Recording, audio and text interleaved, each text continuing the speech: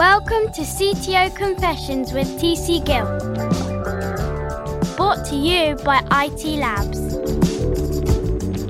Hello, ladies and gentlemen. This episode of CTO Confessions is brought to you by the one and only IT Labs, providing technology leaders with purpose-driven development teams for high-performance innovation and productivity. What more could you want? Please think of us like tech leaders' favourite off-the-shelf service, providing quality, high-performing teams off that shelf. And your host today is me, TC Gill, IT Labs Chief Talking Officer, and I'm speaking from London, UK. So, welcome to CTO Confessions, Krenar. It's great to have you on board, sir. Thank you for having me. It took us some time to arrange this one, but happy to at last be part of this podcast with you. Wow, it's great to have you on. So, tell the audience a little bit about yourself. Who are you? What do you do? And who do you work for? Yes, so I'm Krenar Muhidini. I am Software Development Director at EML Payments. It's a global company in fintech industry. I'm basically originally from North Macedonia. I've studied in Germany, worked around the world in Germany, Switzerland, Macedonia, with partners in Canada and Turkey. Lately, I moved to the Caribbean in St. Lucia, and from there I moved back to London, and now I'm based in London. And yeah, everyone will ask me, why did I move from the Caribbean to London? I get it often. Yeah, it's mostly like a career move, given that London is the center of fintech. So yeah, that was my initial decision, but not on the weather side, of course. No, that's right, exactly. And what's the problem that your company is solving in the market? So here at EML, we create awesome instant and secure payment solutions that connect our customers to their customers anytime, anywhere. And our global payment solution is a feature rich that it's fully customizable to support customer needs whenever they need them. One of the biggest problems basically is reaching that cashless society. So today's world of digital payments is very complex, and our job is to make it simpler for our customers on how they spend and receive money, and because that is evolving a lot, and all of these digital advancements bring us closer towards one cashless society, I would say. We work in gifting sector, in card processing, and we also do open banking. Fantastic. Behind the scenes, stuff that we don't notice, but it's kind of happening, and maybe through your company. So turning the light back onto yourself, what's your tech journey been like? What's it been like to get to this position that you're in right now? Yeah, I always wanted to become a leader and move towards a leadership role. And that would be mostly that problem-solving skills that I had as a kid. So I started, I liked math a lot, and math is problem solving. So after my engineering school, my first steps were as a Java software developer, but my aspirations were always to become a leader, and I was working towards that one until it came all naturally, basically. It was a smooth career move. I was also lucky, I would say, because you need a little bit of luck to have the chances provided to you and the trust given to you. And yeah, here I am today in EML Payments and leading a software department of around 50 people. Wow, that's great. And I totally get your passion about maths. I love maths. I think maths is like poetry. What's the thing that you love about maths? What rocks your boat around that?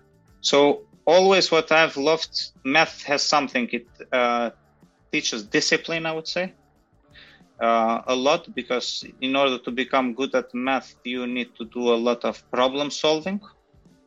And what I loved about math always was exactly that one, that satisfaction after you solve problems. And that is what keeps me today, that drives me today. That's great. That's beautiful. And as a tech leader, I can imagine it's quite an intense job at times. In fact, we just had a conversation offline. It's a fun week for you. What's the thing that keeps you up at night? What's your biggest stresses as a tech leader? Production issues, of course, will keep you up. There would be there are sometimes good sides of what would keep me up, depending if we are implementing something new, when that creativity kicks in. So that would keep me up, and I would like to research and see how we can basically offer the best solution. I like to bring that transparency also to our clients and to our business as well. And I'm always striving to find that exactly solution which will bring the best in class services to our customers at the end of the day. So always trying to make our products better. That is something that keeps me busy. Yeah, that's good. And what are the feedback loops that you have from your customers? Because obviously you're a business to business. What are the paths for you learning to deliver what's needed in the market and maybe solving some of the challenges and pains that people are experiencing? Yeah, so directly I'm not in direct communication with our clients, but I often want to talk to our account managers and understand what are their needs. Because in order to be customer centric, you need to understand what our customers need and then make our solutions working towards their needs, basically. I know a story once on how it has been a leader sometimes in the history on where to draw basically the pavements, where to have pavements in the roads placed. And he has said, just let the people walk through that garden without putting the pavement, because you'll see there are pavements put around the roads, but people walk through the grass and you'll see that they like that shortcut. So it's better maybe to pave that shortcut for them, which will be more useful because sometimes we may think that something is important for our clients, but their needs are different. So listening to them is very important. Yeah, that's very good. What's your style of leadership? How do you roll as a leader? So I've been working with different cultures, and there is always cultural differences. And you cannot be the same, I would say, with everyone. So you, as a leader, I think I'm a chameleon in a way of being different with different people, basically. It would also mean depending where are they coming. Like, for example, if you have people working from the US, they will have different mindset. People in the Caribbean, for example, will be more laid back, island time type of working. People, for example, coming from Asia would work differently. People in Europe will be different. So I think blending and understanding all of the cultural differences is also very important. Yes. Because you cannot expect that everyone will blend into this same dough, let's say, that everyone will be same. You cannot put all of them in a blender, and especially today with remote working, it's very important that you understand everyone's backgrounds initially. So that is what I'm trying to understand first. As a leader, I'm trying to always listen to them, understand their backgrounds, understand their culture, and of course, having some policies which all of us have as a company, it's important, but then trying to bend some rules towards them, because today my team is consisting of teams that are from US, Ireland, I have a team in Malta, I have a team in Macedonia, in Kosovo, in UK.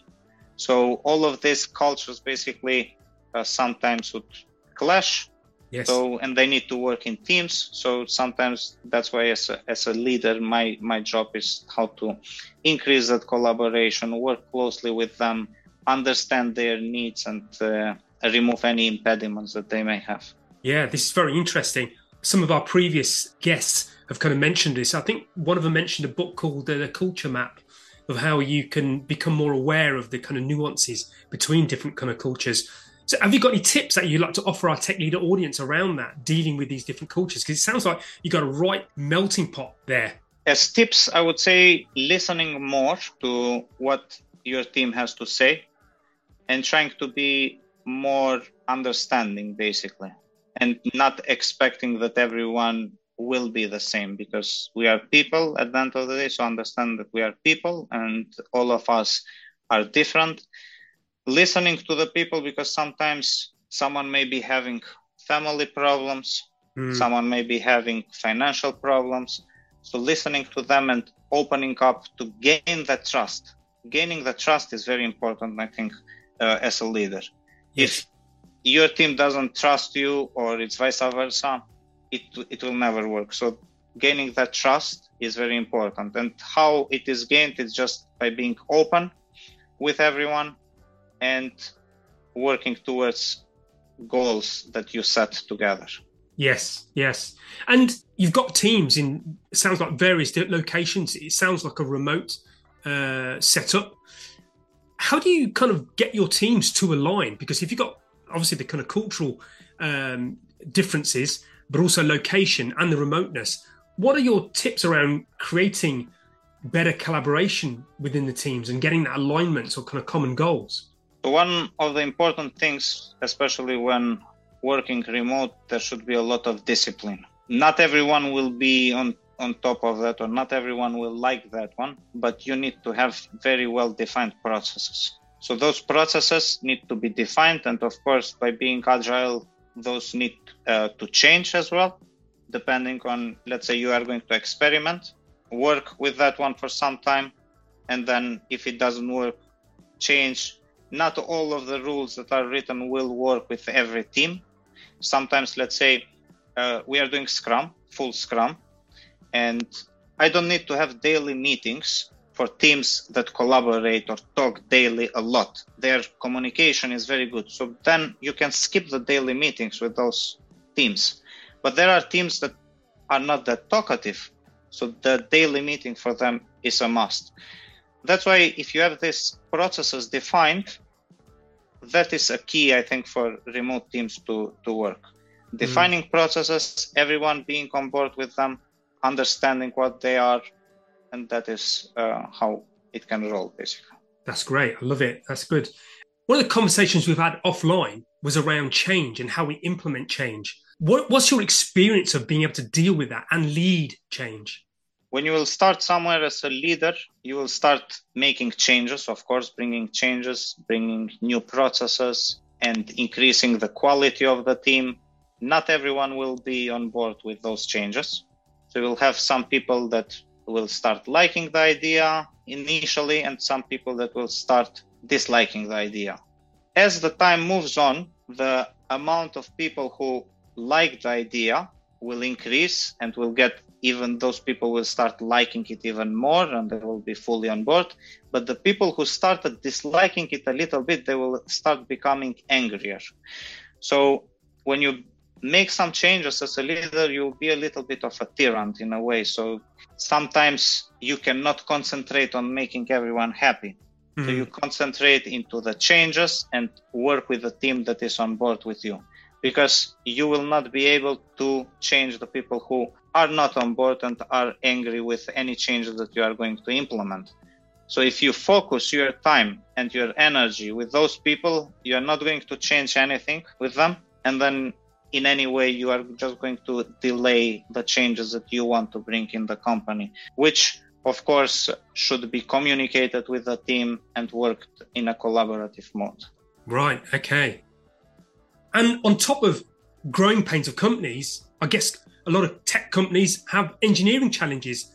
Are there any engineering challenges that you've come across, and how did you resolve those? In the past, I've had, for example, when I went in a company, all of the team had left, and there was a project that needed to be implemented basically for new countries to launch some mobile money programs. I had no knowledge of the code. The team was very small and everyone was new. So we needed to make quick decisions. And apart from being a leader there, I needed to be hands-on as well because of the challenges that we had. So it was a challenging time, but the only thing that keeps you driving there is focus. So sometimes you just need to do what needs to be done instead of overthinking it. Sometimes we overthink a lot and we concentrate into some edge cases without thinking that happy path. So it's like when you go skiing, there are a lot of trees around you, but don't concentrate on the trees. I say, just look at the ski path straight in front of you. So that is how I think I've overcome those challenges, basically by focusing on the targets directly and not overthinking them. Right. Okay. That's quite an art in itself, to not go down rabbit holes of analysis paralysis. I mean, I've done that one as well, so I think I've learned from my own experience. That's good. That's good. And as we come now towards the kind of closing arc, I've got some really nice, warm questions for you. What advice would you give to aspiring tech leaders that are listening to this podcast right now on tips of how they can progress in their journey? They need to believe on themselves, and they need to know that everything is possible, especially in today's world with so much information and so much access to information, which is very important.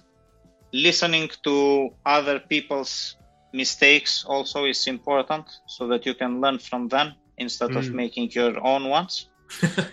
And as I said on my last sentence there, that on the previous question, when I said concentrate, basically focus on your targets and don't focus on your obstacles, because obstacles will always be there. So just focusing on your target is more important. Yeah, very wise. So on the topic of advice for tech leaders, any books, films, or even documentaries that you would recommend that aspiring tech leaders listen to or read that would help them along their journey or helped you along your journey? Yeah, films in tech leadership, I don't know if there has been any, but something that I love as a film that I would say I've loved it as a kid will be Back to the Future trilogy, which inspired, of course, me as a kid. That spark, like how can the future be? So always thinking of the future. And that is a film that I like. I can recommend, of course, and I believe that everyone most probably has watched that movie. Yes, I love that film as well, and I think it's highly recommended. And if you haven't watched it, what's wrong with you? So any books that you'd recommend then? Yes, very short story book basically is Who Moved My Cheese? Something that I recommend people to read, especially if it can help on your career path, on your relationship, on your friendships, everywhere. I think it's a useful one. And something more on tech leadership that I've liked is The Manager's Path. That's a guide for tech leaders navigating growth and change. It's a practical guide mostly for tech leaders who are looking to develop their leadership skills and navigate in various stages of their career. Yeah, it covers mostly topics on management, communication, mentoring, and something that is also very important that I like doing a lot, encouraging also my team, is career development. And everyone in a company has some of their career goals, and it shouldn't be always that they need to change companies in order to achieve their career goals. So why not work together into their career goals? So that's why it is something that I do with my team. I want to work towards their career goals. Yes, that's great. That's great to hear that. It's very human-centric. And here, I've got a nice question for you. I'm going to pretend to be a tech genie, okay? I'm going to give you a wish. What would you wish for your industry, for technology, for your leadership? Oh, how many wishes do I get? Just the one, I'm afraid. Yeah. We have to ration them out. I mean, I would like that magical one to fix bugs, maybe, Yes. But yeah, if I would get more wishes, yeah, I would really love to have that tech genie basically in that lamp. Yeah, that's right. I'm definitely going to make that come true. But saying that, when I was a software engineer, I used to love having a good juicy bug to work on, because the feeling of satisfaction once you solved it or created an elegant solution around it was just the best. It was one of those. So yeah, I remember the days of debugging and using debuggers as well, the tools. The problem solving, basically, what we were talking earlier today. So it's like problem solving gives you that satisfaction at the end. Yes, that's right. That's brilliant. So as we come towards the full stop of our podcast, is there anything that you'd like to gift to our tech leaders as a final bit of advice? Focus on your goals. And again, I will be repeating myself here, but don't focus on you'll always have obstacles in your way. Just concentrate on what needs to be done, on your targets, and move forwards towards those targets. Brilliant. Great note to finish on. Thank you for your time. It's been great having you on CTO Confessions. Thank you. It's my pleasure being part of CTO Confessions with yourself.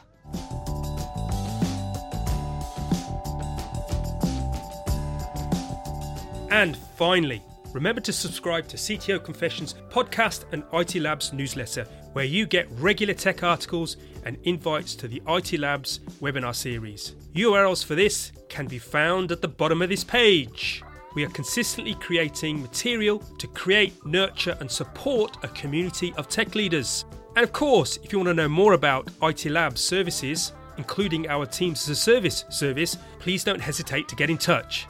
As mentioned in the intro, please think of us like tech leaders' favourite off-the-shelf service, providing agility, high-performing teams off that shelf with a wide breadth of skill and knowledge.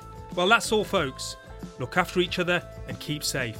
Wishing you all a good day or evening wherever you are in the world from all of us here at IT Labs. Live long, live well and prosper. Until we meet again on the next CTO Confessions podcast.